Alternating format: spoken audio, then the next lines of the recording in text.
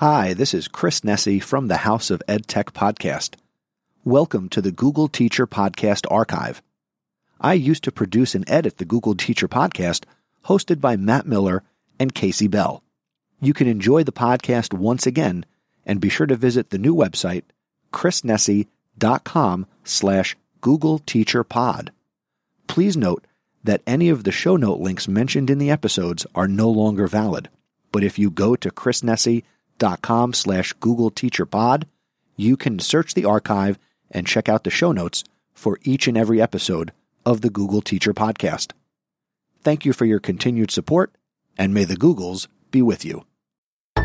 Hello, everyone. I'm Jacob Chastain, host of the Teach Me Teacher podcast, a part of the Education Podcast Network, just like the show you're listening to now. Shows on the network are individually owned, and opinions expressed may not reflect others. Find other interesting education podcasts at edupodcastnetwork.com.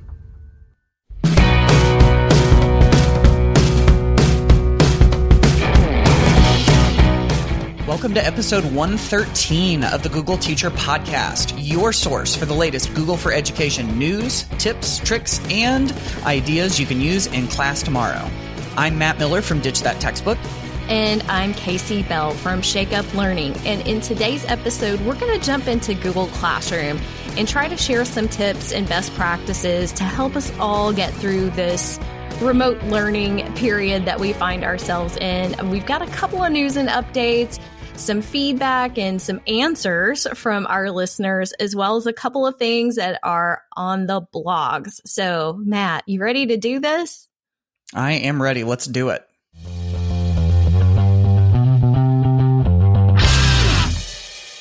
All right, let's get started with a couple of Google news and updates. We're going to keep this part pretty quick because we've got lots of stuff to share with you in the rest of the episode. So I wanted to share with you something real quick about podcasts. Have you heard of podcasts before? Do you ever listen to podcasts? You're listening to a podcast right now. What is a podcast? I know, that's right. It's like sorcery, you know? If you're listening to this, then there's probably a good chance that you're listening to it on a mobile device, because most people do listen to podcasts on mobile devices. That would mean that you're listening to it on some form of a podcast app.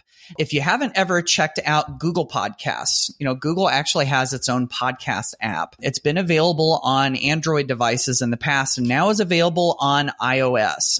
There's a couple of things that really sort of stand out with this. If you're looking for a new podcast app, or if you're, just wanting to try something different and you have an iPhone or an iPad, then this might be a good option for you. One of the things that it does is, it's been redesigned to make it easier to discover podcasts that you love, to build your list of go-to podcasts, and to customize your listening. And it's got these 3 tabs. It's got Home, Explore, and Activity. Home gives you kind of like a feed of new episodes that you can see. Explore has this like For You place that shows, new shows and new episodes that you might want to check out. And then the Activity tab will display your listen history, all of the queued up episodes and your downloads and all of that. So it keeps it pretty simple.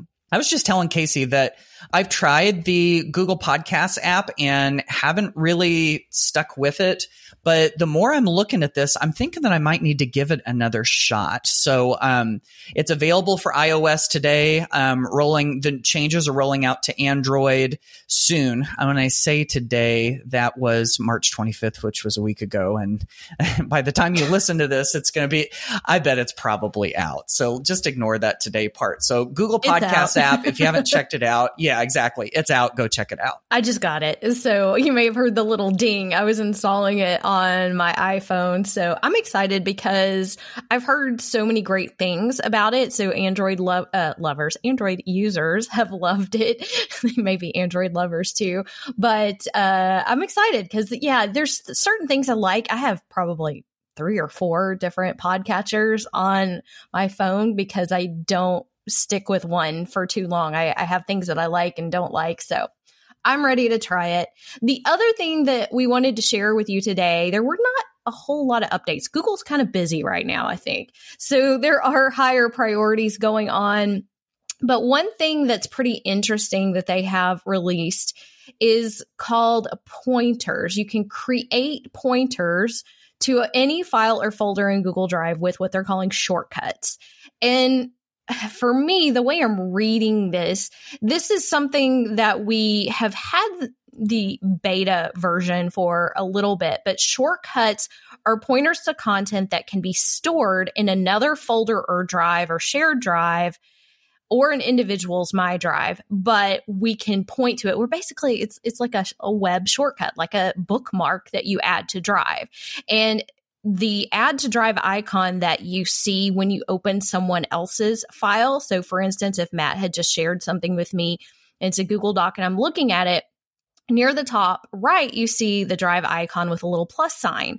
They're actually changing that icon, if I'm understanding this correctly, because instead of saying add to My Drive, it's adding a shortcut, which in reality, that's what it was doing all along. I think they're just changing the verbiage of it so that it's more clear. And now I can see it as if it's a file in my own drive and organize it and put it in folders and things like that. So that's super helpful when you are looking at something, especially something that you don't want to make a copy of because it might be changing. And so you can just add that to your drive. So shortcuts, pointers, if you will, are coming if you don't already have that ability. And it can make things easier right now, too, as Matt and I are both sharing lots of things through Google Drive that maybe you just want to point to or create that shortcut in your shared drive or in your own personal Google Drive. I'm totally with you on that. That's really what it is. That's what, it's just kind of more clear verbiage when it comes to that. So.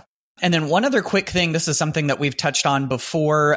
Google still does have this great Teach from Home site. If you haven't checked it out yet, it's this, they're calling it a temporary hub of information and tools to help teachers during the coronavirus COVID-19 crisis. And so as you continue to go down through that, it gives tips and ideas for teaching remotely with video calls or without video calls, how to make lessons accessible, how to keep students engaged, how to keep in touch with other teachers, so on and so forth. It's got learning resources that you can access. And if you haven't seen that yet, going to teachfromhome.google will get you there. Another way to get you there, of course, is through our show notes, which you can find at googleteacherpodcast.com/113.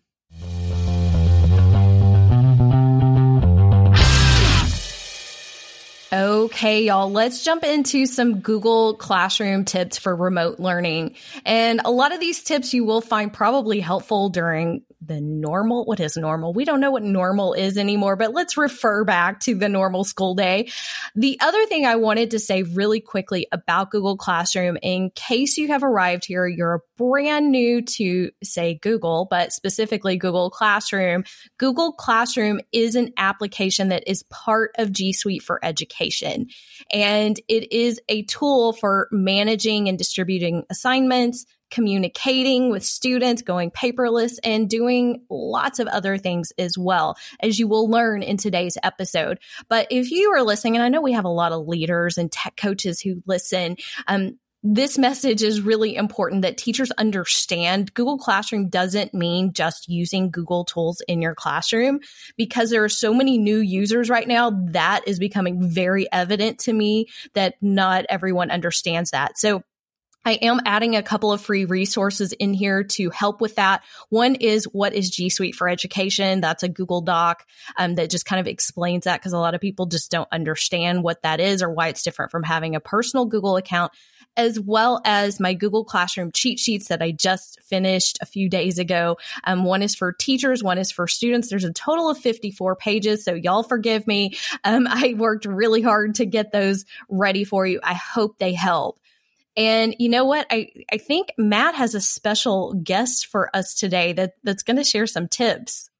Yeah, absolutely. We were talking about doing Google Classroom for remote learning, and we thought that we would share some of those, sort of nuts and bolts and things that could actually, help. Some of those things that you can start using right away. And I thought, well, my goodness, I have somebody living in my house that is doing remote learning with students right now through Google Classroom. And that is my wife, Melanie Miller, who teaches high school social studies here in Indiana. Hi, Mel. Good morning. How are you? Good. We're good. So, we were just talking a little bit about, some of the things that she does, and, she was telling me some of the stuff that she does, and she was like, but this is all sort of basic stuff. I don't know if you want to like share this on the podcast. And I was saying, hey, this is the stuff that I think people are really interested in. Like, what are some of those little basic things that really, really make sense? And so, Mel, you've got a handful of things that you've been doing over the last couple of weeks that have been working, right? Yeah, there are several things that I do that actually for me, I do them pretty regularly in the classroom, but because of our unique situation, I've had to add a few extra things. So the first thing that I do each morning that we have an e-learning day is I give the kids a little video message. Now for me, I use Flipgrid. It's really easy.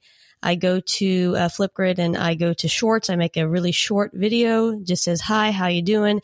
And I give them the instructions for the day so they can actually hear my voice. And if they have questions about it, then they can email me back and say, hey, I didn't understand what you meant by that. But it's sometimes it's a little bit easier when you hear your teacher's voice saying exactly what it is that they're supposed to do for the day, as opposed to seeing it just typed out on a Google Doc or something like that.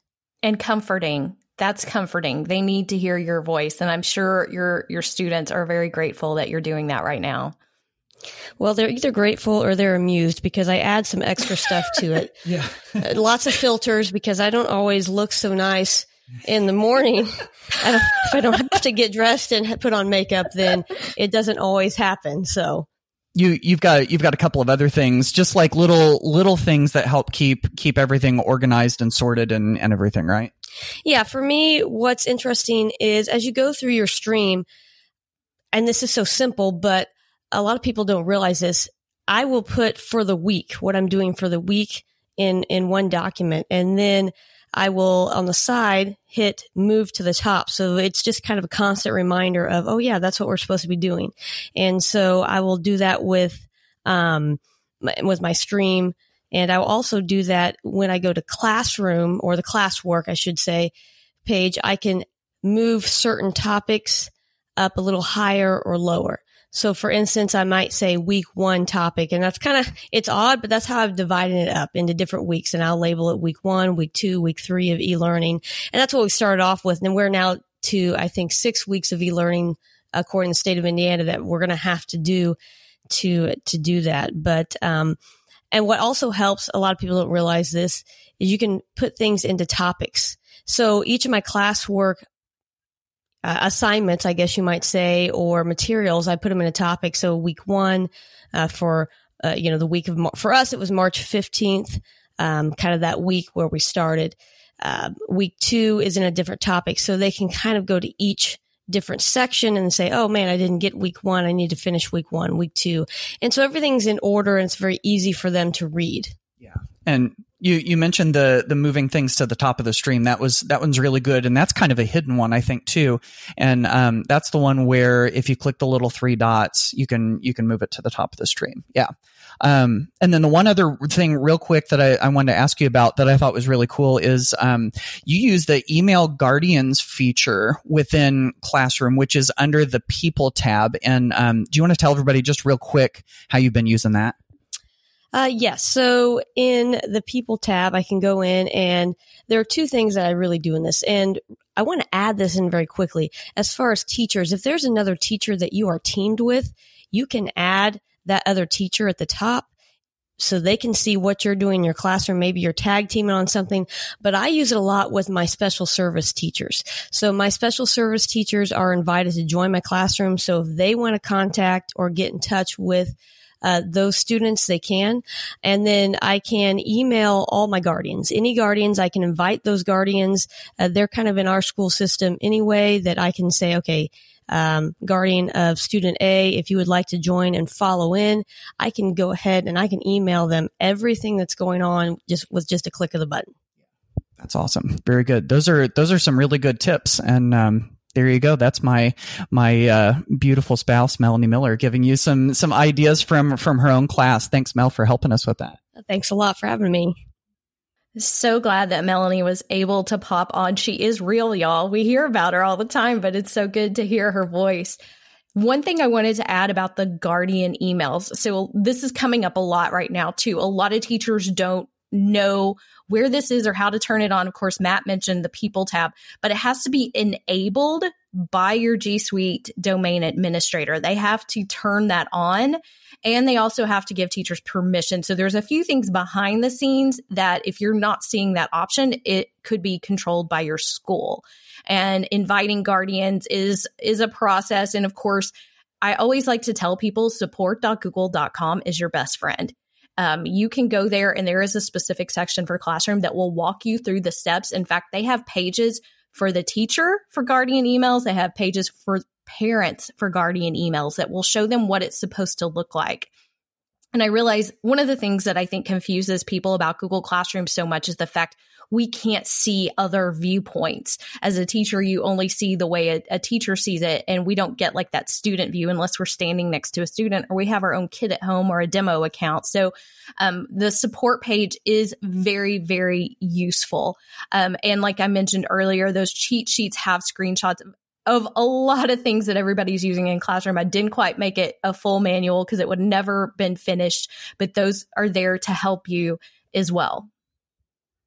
Yeah, absolutely. There's a handful of other things that we could go on and on here about different Google Classroom tips we could use for remote learning. One of them that I think is a useful thing is that we've got lots of people using Google Meet right now and doing the video calls with students. And of course, that's really easy to do in conjunction with Google Classroom. Now, just because you don't see Google Meet within Google Classroom doesn't mean that it can't be used together. Of course, with Google Classroom, you can put an announcement into your class or an assignment into your class. The big difference, of course, being that the announcements don't have grades tied to them and the assignments do have grades tied to them. But if you go and create a Google Meet, create a video call, and then grab the link to it and stick it into an announcement or into an assignment, I'd imagine you probably would do it with an announcement. That's an easy way to put that video call into a safe place where only your students can access it, where they can find it really easily. So that's just a little quick thing where if you want to be able to do a group video call with a bunch of your students, that would work. And then if you want to do a video call with just a small subset of your students, of course, what you can do is create that Google Meet link and copy it. And then whenever you create the assignment or the announcement, if you go up to where it says all students, you can just check or uncheck the ones that you want to be able to get it. So if you want to be able to give that video call just to specific students, if you want to do it in small groups or whatever, that's a really easy way to do it. And that's a good point. That's actually something I wanted to hit on, was differentiating assignments in Google Classroom, because I woke up to a text message this morning from one of my friends who was having trouble using the email feature in Google Classroom. But when it came down to it, she said, I'm trying to email modifications to the students who have IEPs. And I was like, wait a second. I said, did you know that you don't have to give every assignment to all students? And so I was walking her through those exact steps. So when you click on the classwork tab and you go to create and you create an assignment, next to where it says all students is a drop-down arrow. Click that drop-down and you can unselect all students and just select the one student or the group of students that you want to give that assignment to. So yes, we are still, trying to meet the needs of all the learners at this time and this unprecedented time to make sure that we do that. So that is a quick tip there. I do have step-by-step directions in how to differentiate assignments in Google Classroom in our show notes, which everything that we've mentioned so far will be there at googleteacherpodcast.com/113. The other things that I wanted to mention is there are some basic skills that a lot of teachers are suddenly finding themselves needing, like that differentiate piece. And there are also some things that teachers don't completely understand, that the stream is really the announcement and communication hub, that the classwork page is where you can add not only assignments, but classroom materials.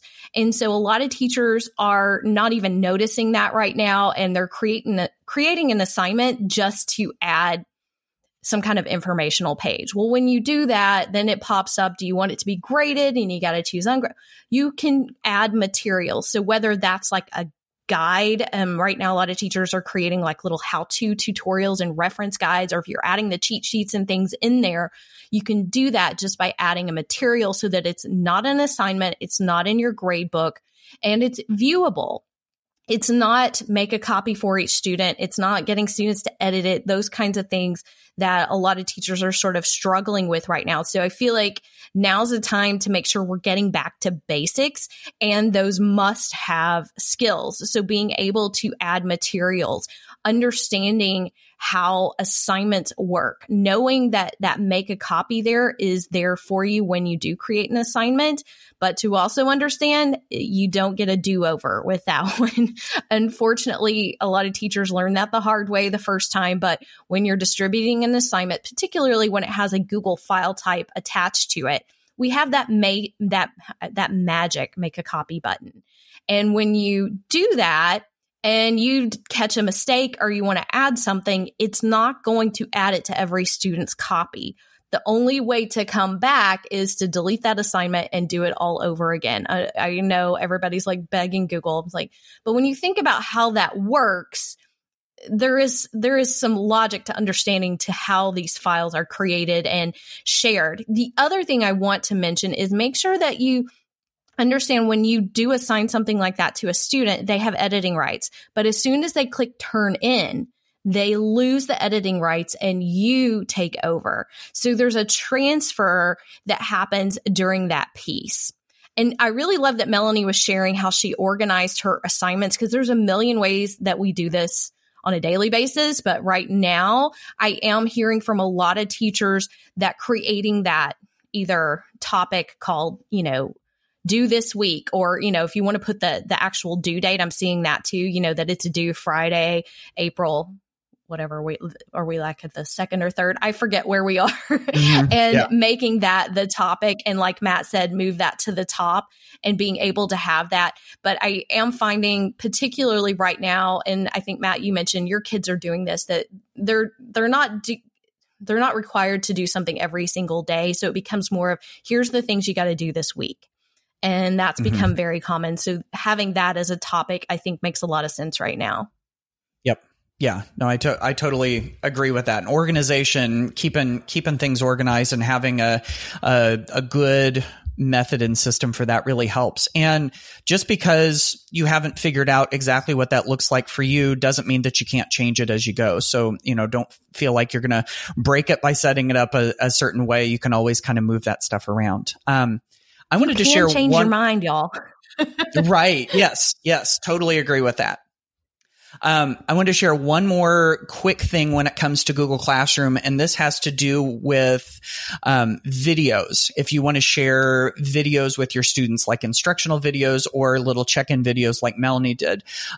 Sometimes we look at Google Classroom and we think, well, I don't know what I can use with Google Classroom because I don't see buttons for it. I don't see icons for it inside of Google Classroom. And I'm going to quote my illustrious co-host, Casey Bell, here and say that Google Classroom plays well with others, because it does. And so the great thing about Classroom is that you can include links from a wide variety of other tools and apps and websites out there that you can direct your students to. So here's what I mean by that. If you want to record a video to share with students, there are a couple of tools that I think can do that really well. And they're not natively inside of Google Classroom, but you can put them into Google Classroom.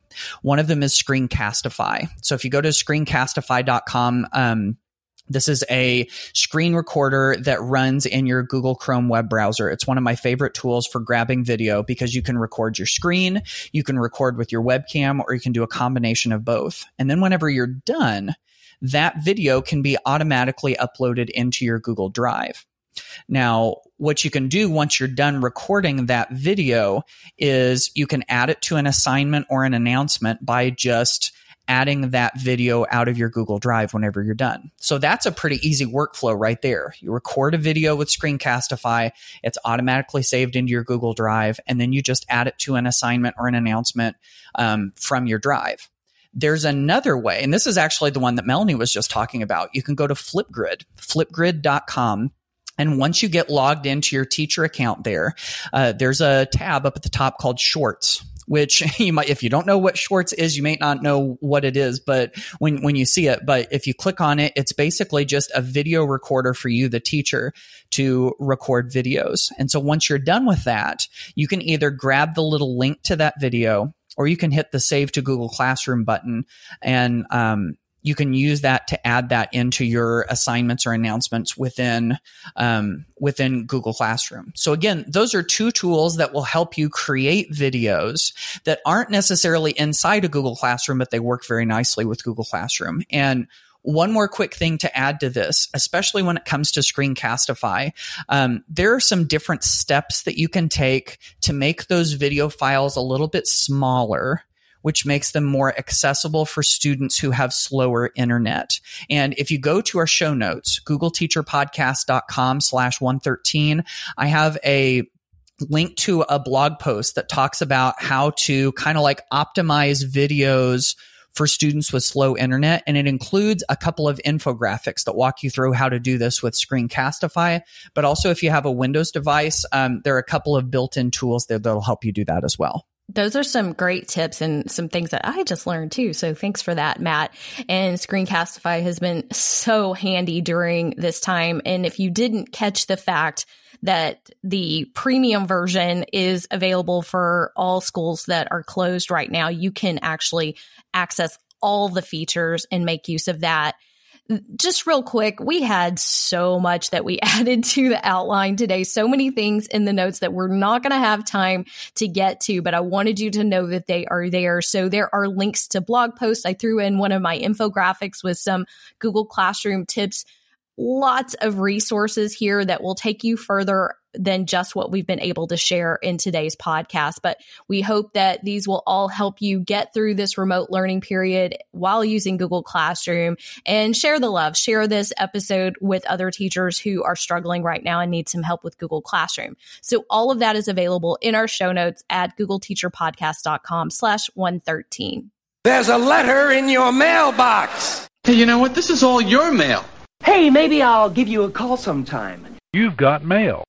It is time for the mailbag, and our first message comes from Vicki Heipel from Montana, and she has a question about using Google Classroom with forms. So take it away, Vicki.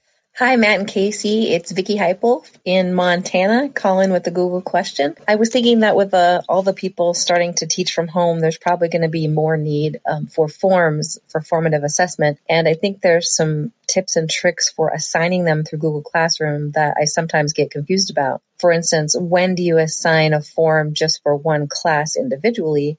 And when do you assign a form across all of your sections of that same class for it to be effective? I know there's some tricks with that and getting the form to actually grade for you within Classroom. And I was wondering if you would share those tricks with us. Yes, there are lots of directions that we can go with this. So I want to give you one quick little tip, and then I want to turn this over to all of you that are listening and see if you have your own tips and tricks for assigning forms and assessments and all of that through Google Classroom. And so here's one specifically to your question about when do you assign a form for one class versus when do you assign a form for all classes. So I would assign one specific form to all of the classes if the questions were going to be the same. So for me, when I was teaching high school Spanish, I would have 2 sections of Spanish 1, 2 sections of Spanish 2, a section of Spanish 3, and then an AP Spanish. And so for the Spanish 1 class, I might do the same form for everybody. But what I would do is I would include a little radio button or a drop down that lets them specify which class period they're in. And so when I do that, I'm able to see in the spreadsheet once it's done, or in the form once everything's done, I'm able to see specifically which class each person is involved in. And so by doing that, that means that I don't have to duplicate the form or do anything like that. It pulls everything all into one place. So that was one of the things that I would do. And then, of course, if you've got different questions to ask for different classes, then, of course, that would be a good time to do different forms for everybody. Now, another thing to think of too is if you've done an assessment within Google Forms in a previous year and you want to reuse that, what you can always do is you can go into the form and you can disconnect the spreadsheet that it's attached to. You'll want to delete all of your responses out of the form first, and then disconnect the spreadsheet and attach it to a new spreadsheet. And then you'll have just that spreadsheet full of responses from your new students. So those are a couple of thoughts when it comes to that. I'm curious to hear, any of you that are listening, if you have any other tips and tricks and ideas for doing assessments with Google Forms and assigning them out through Google Classroom, love to hear your tips on that too. Yeah, thanks for your voice message, Vicki.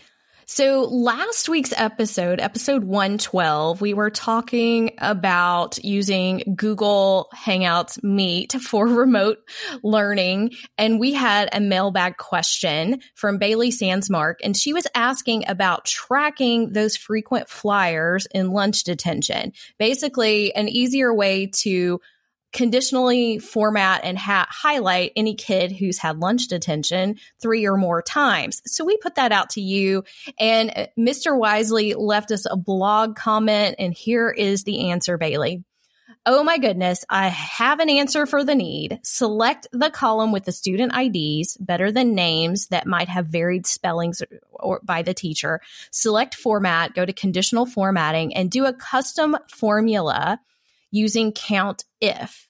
And you can see his exact formula in the show notes. It's not going to make sense if I read it all right now, but basically you're going to replace the column letter of your sheet and then choose to format that cell color. So you're using count if. That's the secret sauce right there, to find that, to count if that name appears, actually not the name, the ID. And I do agree with that. That is smart, because we know names can sometimes get duplicated and spelled differently. So that alleviates that problem. So any kid listed more than twice would then be highlighted in that color. So Bailey, he's put that formula in the show notes, or in the blog comments, but we have it in the show notes for you so you can see exactly where that is. And of course, if anyone else is curious and want to, up your game with some Google Sheets. So thank you, Mr. Wisely, for sharing that.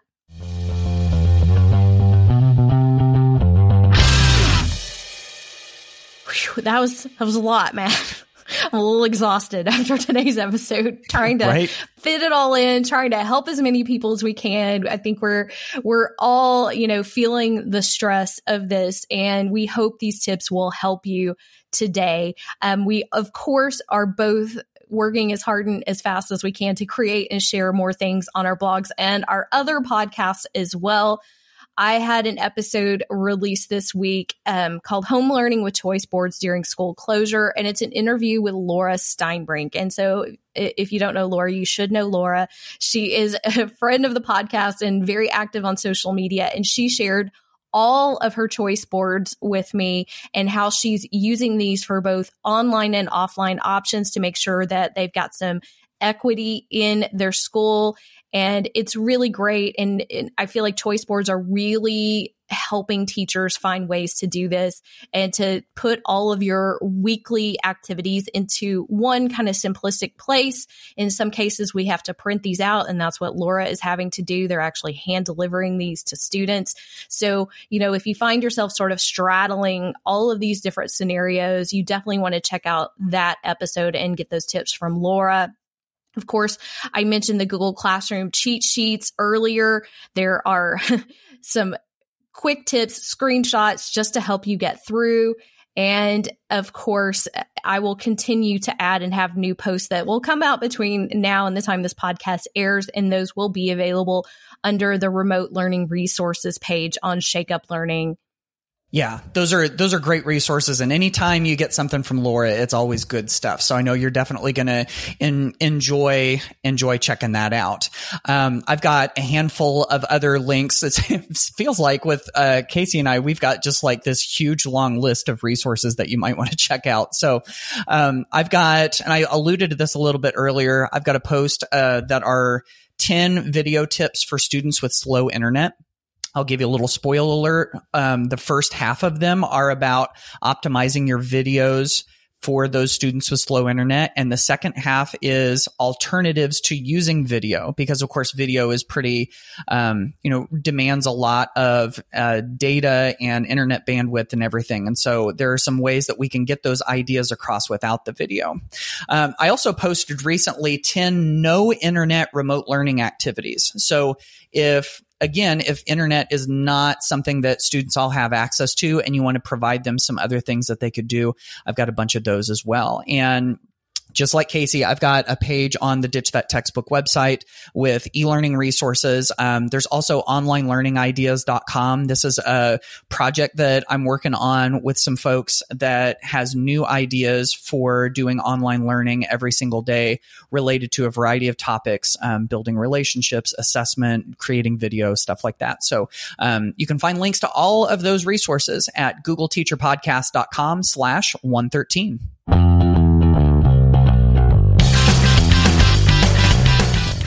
All right, just like Casey was saying, that was a lot. There was a lot of stuff there, but hopefully, you don't feel overwhelmed by it and you've just grabbed a couple of things that can help you make sense of using Google Classroom for remote learning. We're interested in hearing your tips as well. So if you have some ideas or some things that are really working for you related to using Google Classroom during remote learning, please do send us a message on Twitter and use the GTPod hashtag, or head on over to googleteacherpodcast.com. Record us a voice message. We love to hear your voice. And we hope that all of these are going to help you this week. We hope that you're all safe and healthy. And we'll see you on the next episode of the Google Teacher Podcast. Bye, y'all.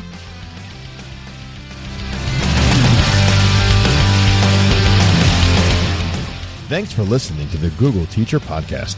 Never miss an episode by subscribing wherever you listen to podcasts and by visiting our website, googleteacherpodcast.com. Join the conversation on Twitter by using the hashtag GTPod. Until next time, keep harnessing that G Suite power, and may the Googles be with you.